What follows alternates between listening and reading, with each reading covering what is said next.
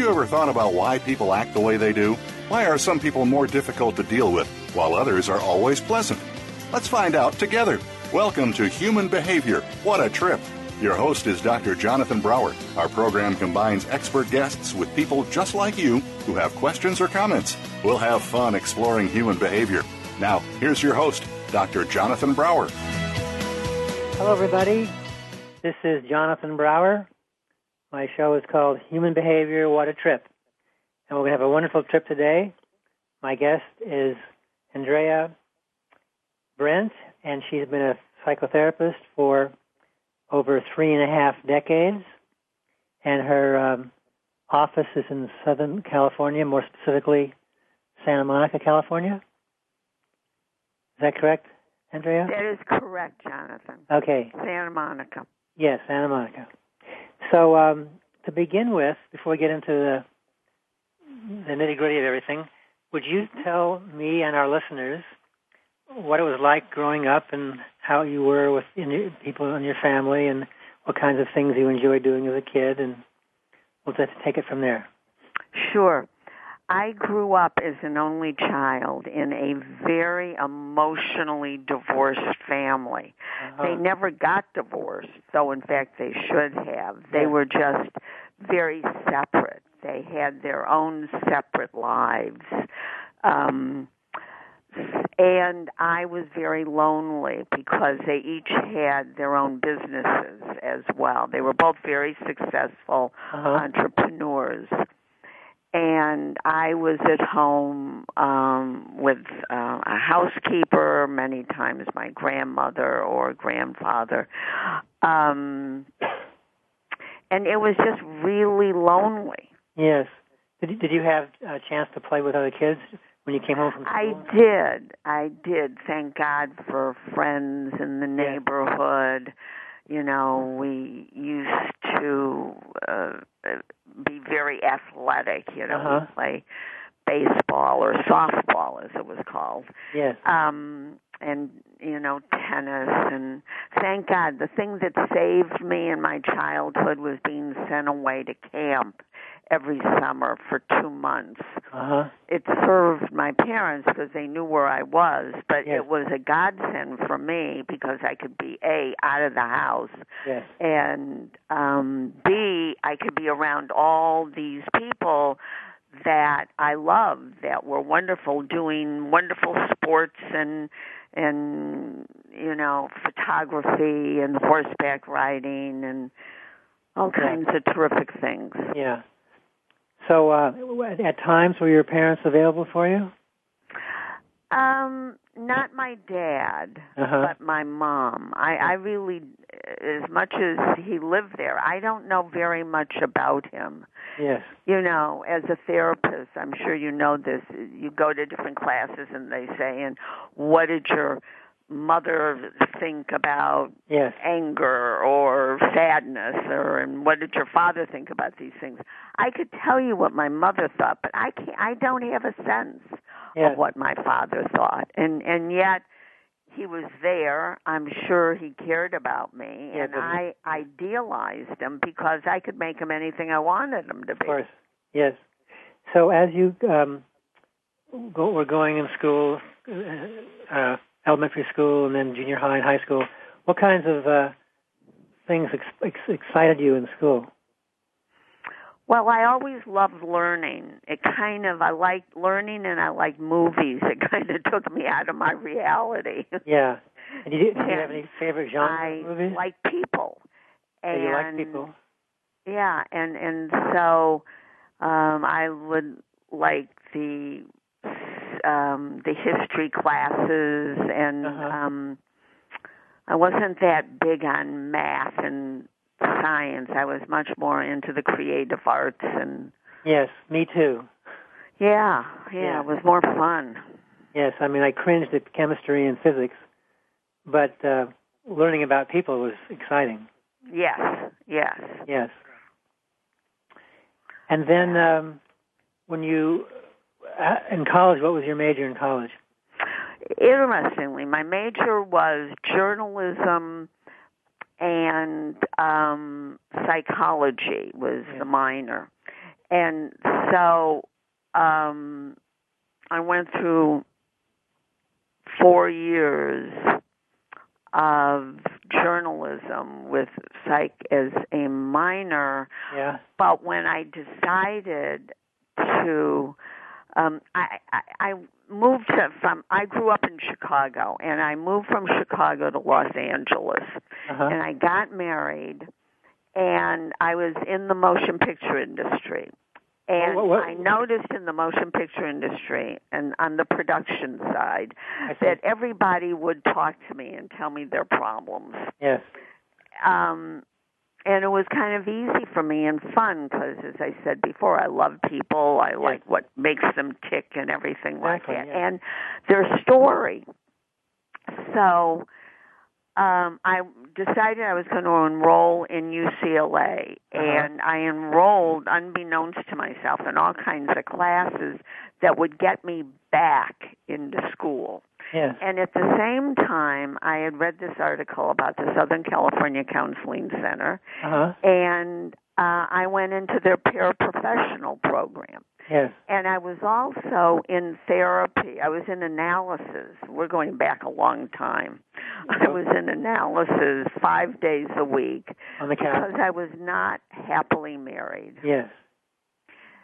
And I liked what was happening in my own therapy and analysis coupled with what I was doing at the counseling center, and I decided, well, wait a minute. Why don't, and the industry was fun and everything like that, but it was before the time when women had a lot of power. You know, the Sherry Lansings weren't there yet, or Dawn Steele, or any of those people. Yeah.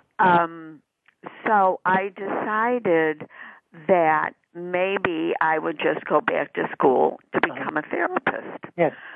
So I left UCLA and decided to go to Antioch. I continued my work at the Southern California Counseling Center. And voila. Yes.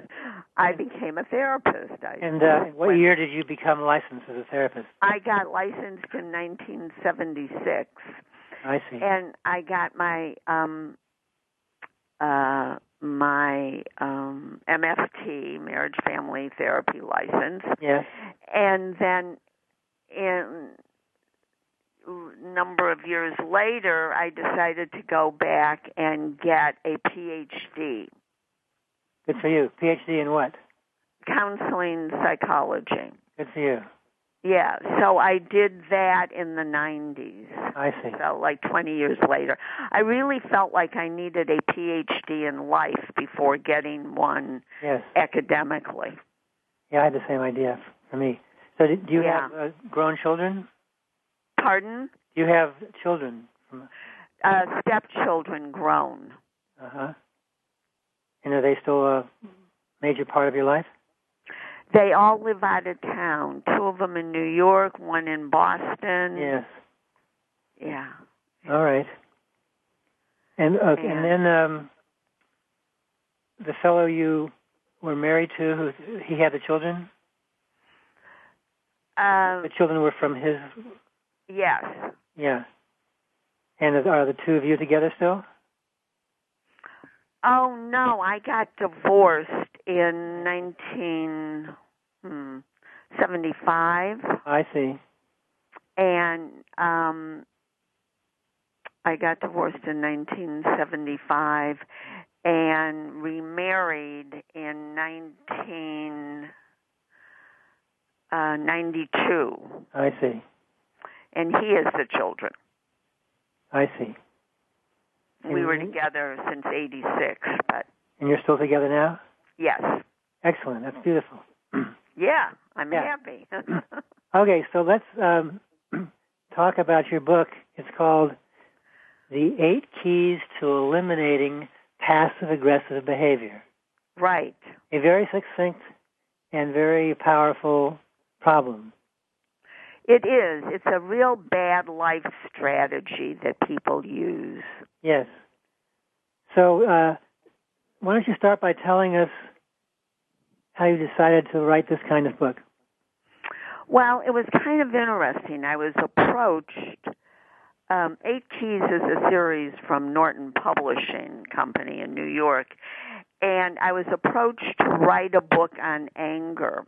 And I'd been working, because it had been one of my specialties, dealing with individuals and couples on how to constructively deal with the feeling of anger, because it's everywhere and nobody's ever given the tools or the permission to deal with their anger. So I've been working on that book for like 8 or 9 years when I get approached to do it for the 8 Keys series, and I decided I wasn't going to do that because I've been working on this book for so long. I wanted it to be a separate entity. Yes. So you wanted it to be your creation. What? You wanted the book to be your creation. Yeah, exactly. Right. Good. So, but I didn't say no to the proposition right away. I gave it some thought, and I thought, well, passive aggressiveness is the bane of my existence. You're not alone, baby. And I tell this to people all the time. I'm so much easier and better off if someone says something to me directly. I agree. Even if I don't want to hear it or don't like to hear it, at least I know where I stand. Yes. But passive aggressiveness is a way to express angry feelings in a seemingly non-hostile way. Yes, but of course the hostility is right below. Yes, exactly. Yeah. So I decided I went back with a proposal of doing a book on passive aggressiveness, and lo and behold, they accepted it. And so I wrote this book, and I think it's very powerful. I believe it is because, passive aggressiveness is bandied around a lot. Yes. People say, oh, that's just passive-aggressive behavior, or he's a real passive-aggressive person, yes. or she is. But nobody really knows what it is or that it can be fixed. Yeah, they just have it as a name. Exactly. They don't know what's behind the name. They don't know that what's under the passive aggressiveness yes. is a lot of hidden anger, because most of us, as I said a minute ago, were brought up in families that didn't want us to be angry.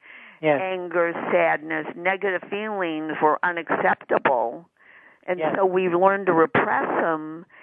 And then, we form beliefs, and they come oozing out in all kinds of unattractive ways. Yes. When we're adults. Yes. So when you talk about negative feelings, even among a lot of psychotherapists, they lump feelings as like positive feelings and negative feelings. To me, they're all positive. Yes, it's all grist for the mill is what you're saying. Yes. No, I agree with you 100%. Yeah. But society doesn't see it that way, Jonathan. I know. It's a huge problem. Society, we have a lot of influences. Children learn early, what feelings are acceptable and which ones aren't. Yes. And some kids actually learn to be afraid of all their feelings. Yes. Even happiness and joy.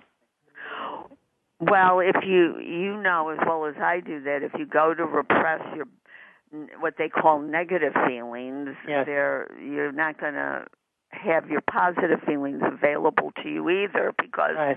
you just repress all of them. And, the passive-aggressive person is like wearing a mask that covers up all unacceptable emotions, and you wear it for so long you forget that it's there. Right. Until somebody says, what's up? What'd you do that for? Yes. I asked you to bring home the cleaning, second day in a row, and you have forgotten. Yes. So in your book, The 8 Keys to Eliminating Passive-Aggressive Behavior, mm-hmm. you basically have 8 keys, yes. and I imagine you had a reason for the first one to be first, the second one to be second. I imagine it wasn't just... No. There was a reason for the way they went. Yes. Recognizing your hidden anger, because that's in essence where passive-aggressiveness comes from. So you have to start with that as a base. So the first one is hidden... Recognizing your hidden anger. I see. So you help people get to the point where they can be aware of their anger. It doesn't have to be hidden anymore. Correct? Yes. Yeah. And how do you go about doing that with your patients? Well, part of it is that, and it's in these chapters here, I help them listen. I teach them to listen to their bodies because, the biggest problem I see in this country is we all need to slow down. Yes. So when you say listen to the bodies, would they get to be aware of what they feel, the actual sensations in their bodies? Yes, the sensations and the feelings and the thoughts. What's really going on with you. People, I ask them 3, 4, 5 times a day to just stop themselves and check in with their bodies and their minds. Yes. What are they feeling? What are they thinking? How do they feel about picking up this phone call and having this conversation with their mother or their wife or someone? So they need to listen to their bodies. And, the key word today is, as well, I'm sure you know, is mindfulness. Yes, it's very in vogue these days. Yes, it's very much in vogue. So, as it should be, by the way. I agree. I think it's what saves us to be mindful, to be in the moment, and to slow down so that you can be mindful and be in the moment and know what's going on with you, because it's the only thing that ultimately will give you choice. Yes. So basically you help people be aware of what's inside them. Right. And at first it seems uncomfortable or bizarre, but they get used to it, and then they're off and running. Exactly. And then another thing that I do to help them is when you're paying attention to your body, you become aware of thoughts that you are thinking. Thoughts and memories, both, yeah. Thoughts and memories, absolutely. And our thoughts, people have to separate facts from opinions. Yes. Right. We're gonna stop for a moment. We have a commercial break to go to. Oh, sure. We'll come back and pick on right up where we left off. Okay, great. So we'll be back in about a minute and a half or two. Mm-hmm.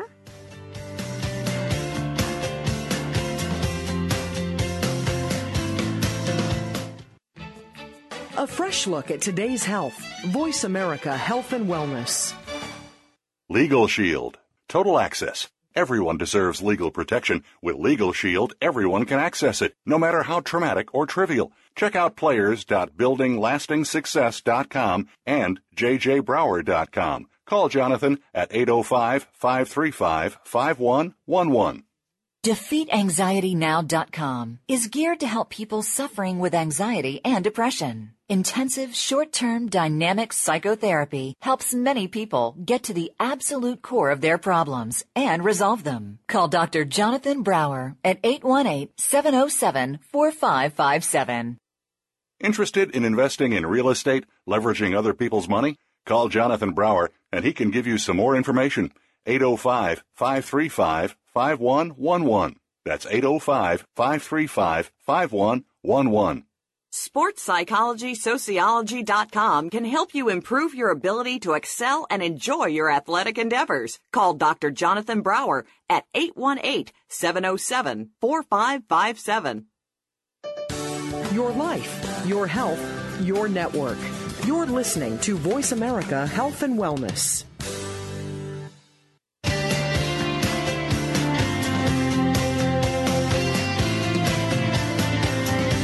You're listening to Human Behavior, What a Trip, with Dr. Jonathan Brower. If you have a question or comment for the show this week, please call in to 1-866-472-5792. That's toll free, 1-866-472-5792. You may also send an email to jbrowerphd@yahoo.com. Now, back to Human Behavior. What a trip. Hi, everybody. We're back to talking with Andrea Brandt, and she's a psychotherapist in private practice in Southern California, more specifically Santa Monica, California. And Andrea, would you like people to have a phone number or an email address or a website where they can contact you if they want to? Sure. Well, we can do all three of the above if you like. My phone number is 310-828-2021. Wait, 310. 310-828-2021. Wait a second. Let's start over again. Area code 310. Yes. And then what? 828. 828. 2021. Very good. My new website, which is launching tomorrow, is A Brandt, B-R-A-N-D-T. B-R-A-N-D-T. A Brandt Therapy. A Brandt Therapy. Right, .com. But you know what? It's just one T. In other words, it's A Brand. Oh. Therapy. Okay, that's good to know. A Brand Therapy. Right, .com. .com. That's your web. .com, yes. And I'm kind of excited because it's supposed to launch tomorrow. Okay, good. And my email is kind of a long one, Jonathan, but okay. It's A Brandt, B-R-A-N-D-T, D-T, Ph.D, at A Brand, B-R-A-N-D, therapy.com. Therapy.com. Okay, so it's A Brandt at the beginning, A Brandt with a D and a T. Yeah. And then Ph.D. at A Brand with a D but no T. Yeah. And then therapy. Yes, .com, right. Okay, excellent. So people can get to you that way if they want to. Yes. Okay. So back to what we were talking about before. You were talking about... Right, the chapters. So the second chapter is reconnecting your emotions with your thoughts, because we come out of our childhoods with a set of beliefs, and we don't see them as a problem because we think this is the way things are. Right. This is reality. Yes. If someone disagrees with us, they must be wrong. Yes. The problem, however, is that sometimes we are wrong. What we see as reality is just a perspective that grew out of our childhood experiences. Yes. And we form them into a set of beliefs. You know, I think it was that American psychologist Albert Ellis who had that formula A plus B equals C. You have an activating event and your belief, and then the consequence is the equals C, the emotional consequence. Yes. So you know, George can be late for dinner. That's the fact. And what you bring to it can be, well, George is never on time. George must be getting ready to end our relationship. Yes. You know, you just bring all kinds of baggage to it that you were brought up with, but you don't realize that because to you it seems like reality. Yes. So you I help people go through their beliefs and sort out, their fear of their feelings, what's real here. So we do some reality testing and sort out the irrational thoughts. Yes. From, what is really going on here. Yes. When you gave the example of the father being late to the dinner table every night. Yes. Well, that by itself is passive-aggressive. Yeah, exactly. Yes. Exactly. Someone, my husband has an old partner that he used to work with, and he's been recently pretty ill and going through lots of medical things. And so my husband calls him and wants to talk to him about it. And this man's approach is to start telling him jokes. Yes. Because he doesn't know how to say, I don't want to talk about it. And it's frustrating to my husband, who loves and cares about him. He can't get anywhere with him. So he ends up not knowing what's going on with him or how he's feeling. Yeah. So he's got this friend who has a huge wall put up, and there's no chance for emotional closeness. No. Yeah, and your husband wants that from this guy, but the guy's not willing to take into it. Right. And we can't kid ourselves that, these beliefs are long ago and far away, because they're still in our lives. They and certainly they are. Pop up. Yes. All of this stuff is inside us. We're either going to be aware of it or we're not going to be aware of it. Exactly. To various degrees. Exactly. Yes. Now, we're talking, okay, so then the third T was listening to your body, which I already talked a little bit about. Yes. And needing to identify unmet needs, like the need for attention or affection or appreciation and acceptance. The book also has lots of exercises in it to help people identify those unmet needs. And it also speaks to what happens to emotions when you don't listen, and that's a big piece of the passive-aggressive loop. Yes. And also with all this, a piece of it is that when the child is young and their needs are not met, they're unmet, then there's a rift between the parents and the child, and there's an attachment bond rupture that doesn't get repaired. Exactly. And then a lot of people, as we know, live their whole lives with having these attachment bond ruptures, making their life miserable every day of their life. Absolutely. And they're despairing, and they go through life in a trance. Yeah, that's a good way to put it. Yes. They do. They go through life in a trance. They don't know what's going on. I work with someone who is constantly moving. Yeah. Because if she stayed still for a second, she might cry or she might get angry. But she's just a moving target because there was such trauma and such a rupture when she was a child.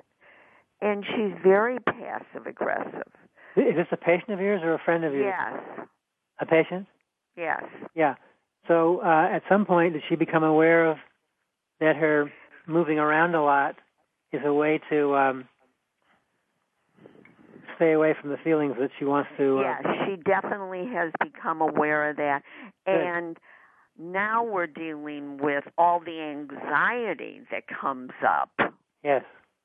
Vis-a-vis, sitting still. Yes. There's so much anxiety, and under the anxiety, there's a lot of sadness and pain and mourning because she was abused. Yes. And likely she has depression also. Yes. Because we know, for a lot of people, if they have depression or anxiety, they have the other part too. Absolutely. They overlap to some degrees. Yeah. And they develop, what Winnicott would call this false self. Yes, they're trying to be something they're not. Right. Because we all have such a need for acceptance. It's so important. Yes, it is. And I think that, people people do what they do, a lot of times we come from a place of survival. Even today. So people become very reactive. Sure. When if they got under that, they would just see that they want to be loved and accepted. And that's what we all want and need. Yeah, exactly. So what's the next chapter of your book? Okay, so the next one is setting healthy boundaries. So give the audience an example of that. Setting healthy boundaries. Yeah. Okay, so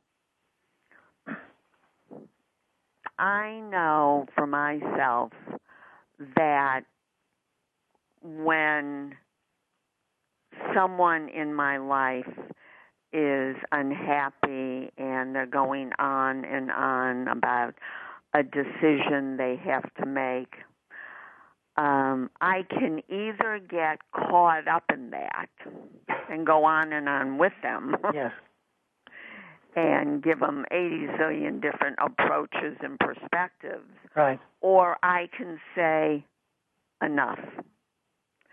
I can listen for, a half hour about this or an hour, but beyond that, I can't help you. Yes. And there's a difference between boundaries and limits. If you don't set the boundary, you're going to blow your top. You're going to get angry because you will have hit your limit. Uh-huh. And I think it's really important for people to know the difference between boundaries and limits. Yes. So when your patient is having lousy boundaries, they're in a quandary.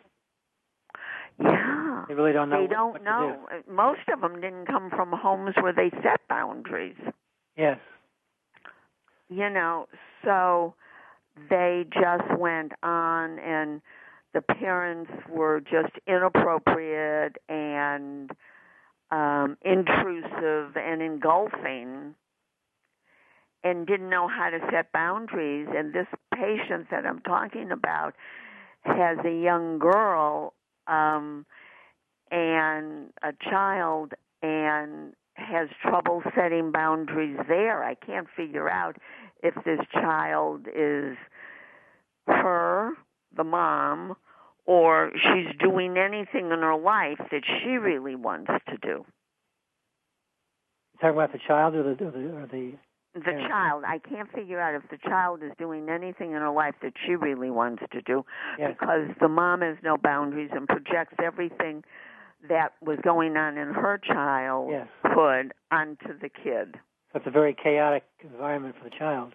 Yeah. Very, very chaotic. Yeah.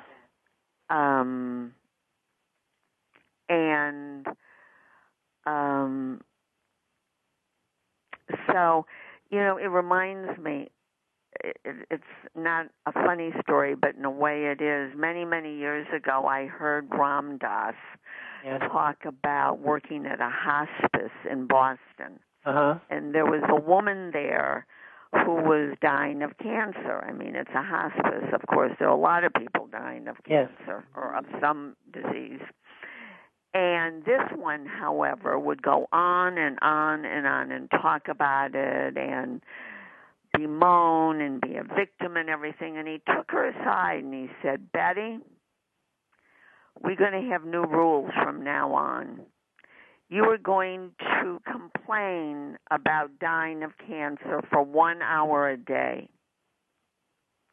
And the remaining part of the day, you are going to live. And how did she respond to that? And she did it. She what? She did it. Oh, she did it. She followed his instruction. She needed someone to just take her Yes. by the hand and say, hey, stop it. It's enough. Yes. That's what people are looking for someone to give them an instruction. Yes. So because no one ever said that to her. Yeah. So if no one ever said that to her, she'd be talking about and thinking about her death the whole time and not having... Right, and just dying and being morose and victim-y. And, yes. And this way, she had at least however many hours of the day she was up, she'd have a lot of hours she could live and play cards with other people and have a good time. Yes. I agree. It's important to be able to have a good time up until you have to actually die. Exactly. So, again, it is about setting healthy boundaries, knowing your limits. Passive aggression could be the third party in the relationship. Yes. So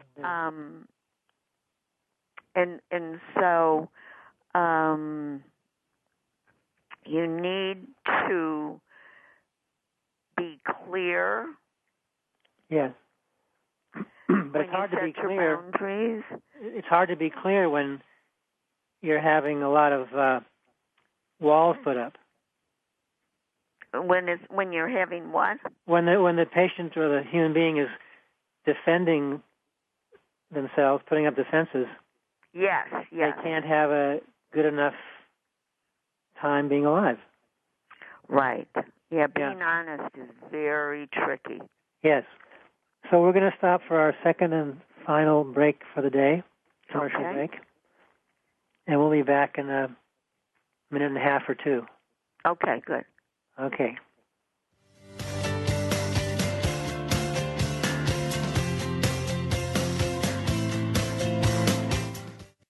Real Life Solutions. Voice America Health and Wellness. Legal Shield. Total access. Everyone deserves legal protection. With Legal Shield, everyone can access it, no matter how traumatic or trivial. Check out players.buildinglastingsuccess.com and jjbrower.com. Call Jonathan at 805-535-5111. DefeatAnxietyNow.com is geared to help people suffering with anxiety and depression. Intensive, short-term, dynamic psychotherapy helps many people get to the absolute core of their problems and resolve them. Call Dr. Jonathan Brower at 818-707-4557. Interested in investing in real estate, leveraging other people's money? Call Jonathan Brower, and he can give you some more information. 805-535-5111. That's 805-535-5111. SportsPsychologySociology.com can help you improve your ability to excel and enjoy your athletic endeavors. Call Dr. Jonathan Brower at 818-707-4557. Your life, your health, your network. You're listening to Voice America Health and Wellness.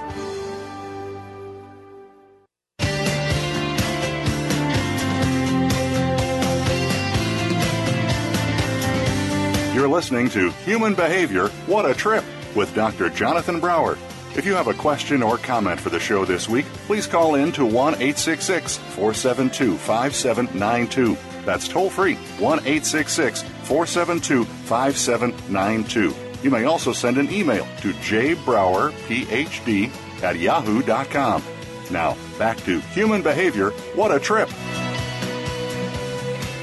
Hi, everybody. This is Jonathan Brower with my guest, Andrea Brandt, and she's a psychotherapist. she's talking about her book, which is called The 8 Keys to Eliminating Passive-Aggressive Behavior. And we've gone through about 4 of the first 4 to go. We have 4 more to go. Right. So the last point I wanted to make on the boundaries was you need to be clear and you need to be flexible. Boundaries and limits might need to be changed depending on what the situation calls for. Yes, okay. But then the chapter 5 is communicating assertively, not passive-aggressively, not aggressively, but assertively. Yes. And I talk about, what passive communication is, which is very kind of people-pleasing and confusing and apologetic. They apologize for everything they say. Yes, that's very painful to hear, by the way, when I hear people say that. Oh, it is, isn't it? Very sad. Especially when they've done nothing wrong. Exactly. Assertive communication is, it's not reactive, it's respectful. Yes. It's collaborative. Uh-huh. And you have to be heard, but you also have to hear somebody else. You make eye contact, have a relaxed posture, and speak in a calm voice. Yes. And so I have lots of examples and exercises in this chapter and book about speaking assertively and looking out for the two people in the conversation. Yes. And learning empathy. Empathy is very important. And the difference between making you statements which are very accusatory, and I statements which are non-judgmental. Yes. The next chapter is reframing conflict. Give us an example. So most people go through life trying to avoid it at any cost. They don't want conflict. They don't want confrontation.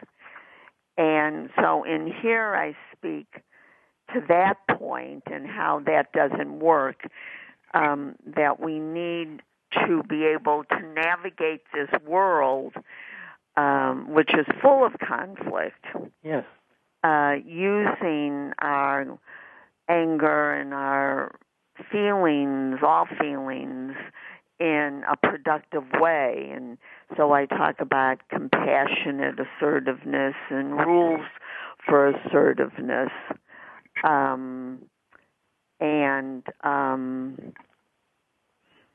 rules for compassion. Yes.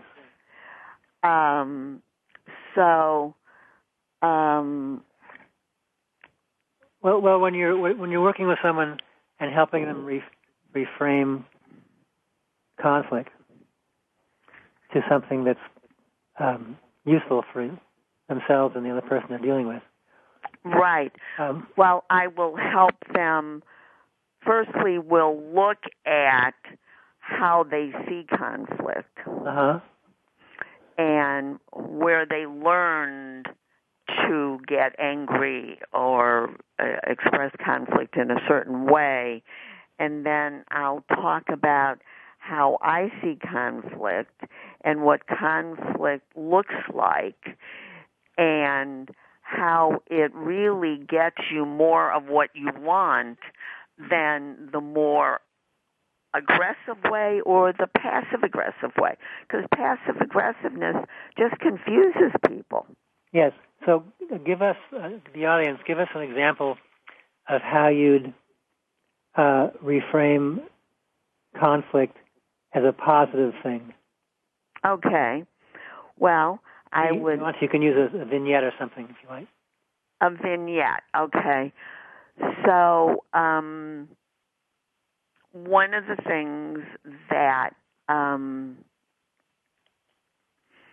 I said to someone today, as a matter of fact. Okay, that's timely, yeah. Yeah, is that he's smokes cigars, and in my opinion, he's an older person. In my opinion, this is my belief, he shouldn't be smoking at all. Yeah. He's had cancer in the past, not lung cancer, but another kind. Uh-huh. And he was complaining about the fact that he had a bad respiratory cold, and his wife was upset with him, and they had, because she wanted him to stop smoking. Yes. And they were having this argument about it. And, you know, very calmly I said to him, hey, wait a second. You're telling me that you've been plagued with respiratory illnesses. Yeah. You have a proclivity for chest, coughs, colds, and things like that. And yet you're smoking cigars. Yes. And what was his response? I said, you know, does that make sense to you? Yes. And what kind of therapist would I be if I didn't bring it up? So what was his response to what you just said? He just sat there and he looked at me and he said, you're right. I see. He got what I was saying. I said, so don't you think we need to talk about this and see if we can reframe? His belief is that at a certain age, you just can do whatever you want. Uh-huh. Well, he can do whatever he wants, but then there... No, you can't do whatever you want. No, he can if he wants to. Where is that written? He can smoke 20 hours a day if he wants to. It's not, he can, but it's not going to lengthen his life. It's going to shorten it. Yes. And he eats very healthy, and he exercises and everything. This is one thing that he does that is not healthy, and yet he has convinced himself that he could do whatever he wants. Yes. And so very kindly, I just said to him, I said, I don't think that this is going to work for you. Yeah. And I understand why your wife is upset. Uh-huh. It makes sense to me. Yeah. Well, to be precise, she wasn't upset. She was angry. Yeah, she was really angry. Yeah, but see, I'm very big on people using terms to make it softer than it really is. Yeah. Yeah. Yeah. No, so anyway, she was angry. So the wife had some clout, and he decided to get in step with what she thinks would be better for him and himself. Say that. I didn't hear that. Well, it sounds like at some point she and her husband spoke more about his smoking cigars very frequently, and then he decided to try a different approach, not to smoke cigars. Right, but it was because I was showing him in his own behavior what he was doing. He was doing all this healthy thing, but he was smoking the cigar. It's very passive-aggressive. Yes. And very self-destructive. Yeah, and especially if he's doing it so that the smoke goes into his wife's nostrils. Yeah, exactly. Yes. You know, so he really got what I was saying. Yes. So that's an example of reframing the conflict. So what about chapters 7 and 8? Yes. So the 7 is mindfulness. It's all about mindfulness. And how so there are lots of exercises about mindfulness. And mindfulness is the ability, as you know, is to sit quietly in a non-judgmental way and listen to what is going on inside of you. Yes. And to bring it to the situations that are happening today, you know, behaviors, using mindfulness to go for assessing the motivation of why you might be doing something and coming up with a new goal. And you can do all of that through the use of mindfulness. Yes. You could ask yourself questions, what is it I admire about my mother or my father or my partner? Yes. And there are all kinds of examples in this book that ask you those reflective questions. Mindfulness is not the time to, make decisions, but to just reflect. Yes. And the last chapter of the book is disabling the enabler. And how do you go about doing that? In other words, you've got this. You've got the person who enables. Yes. The passive-aggressive person. So you've got to speak to them honestly about their behavior without provoking defensiveness and denial. Yeah. They're confused, so they need to get clarity. Yeah, clarity is very important. Yeah, they need to get clarity. They need to set boundaries, speak to their limits. In other words, they need to change the steps of the dance. Yes. And then the enabler gets healthier. Yes, because sometimes they pick up the same disease. Yes. That they just put Band-Aids on the problem and give pain relievers, but they don't actually get close to these people. These people you're not going to get close to them if you play into the game. Yes.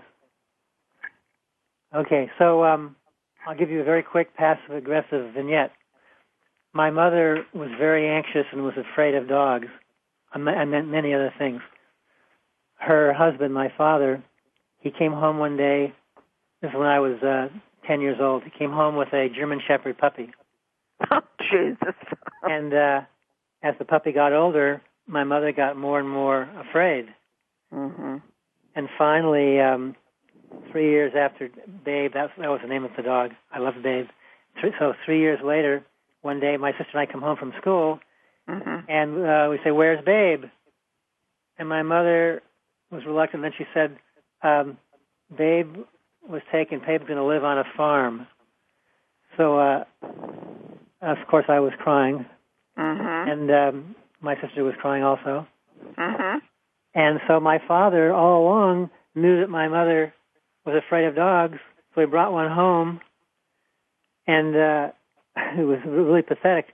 So she was very anxious. My father, who was a surgeon, was low-grade depression. He had dysthymia.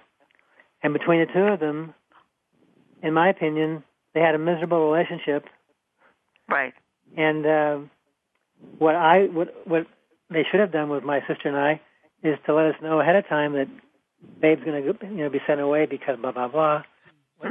Yeah, and the reasons were specious but best. But anyway, but my parents didn't want my sister and I to be aware of our feelings. Right.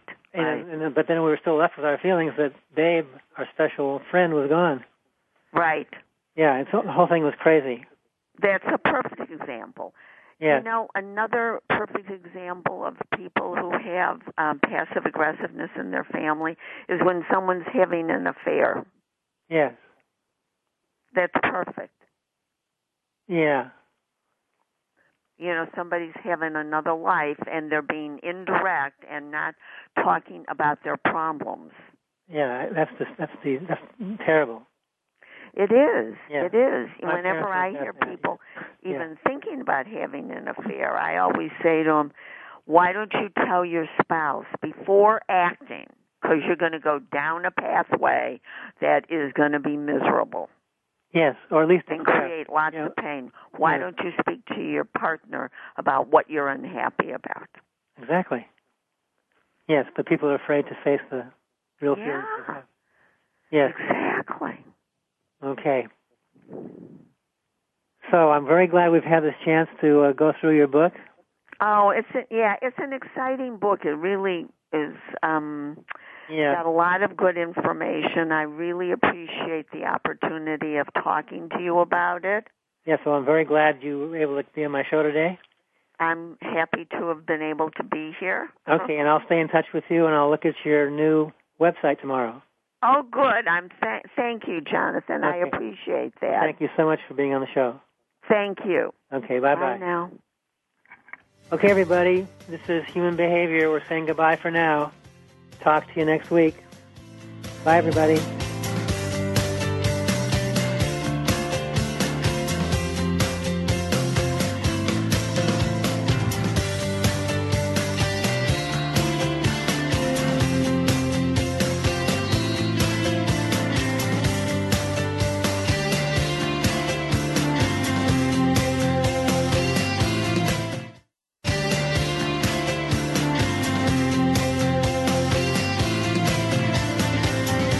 You're listening to Human Behavior, What a Trip, with Dr. Jonathan Brower. If you have a question or comment for the show this week, please call in to 1-866-4. Thank you again for listening today. Tune in every Tuesday at 5 p.m. Eastern Time, 2 p.m. Pacific Time for Human Behavior, What a Trip, with Dr. Jonathan Brower on the Voice America Health and Wellness Channel. Have fun experiencing your human behavior. Get ahead in business and life. Read Getting It Done, 1,000 of the best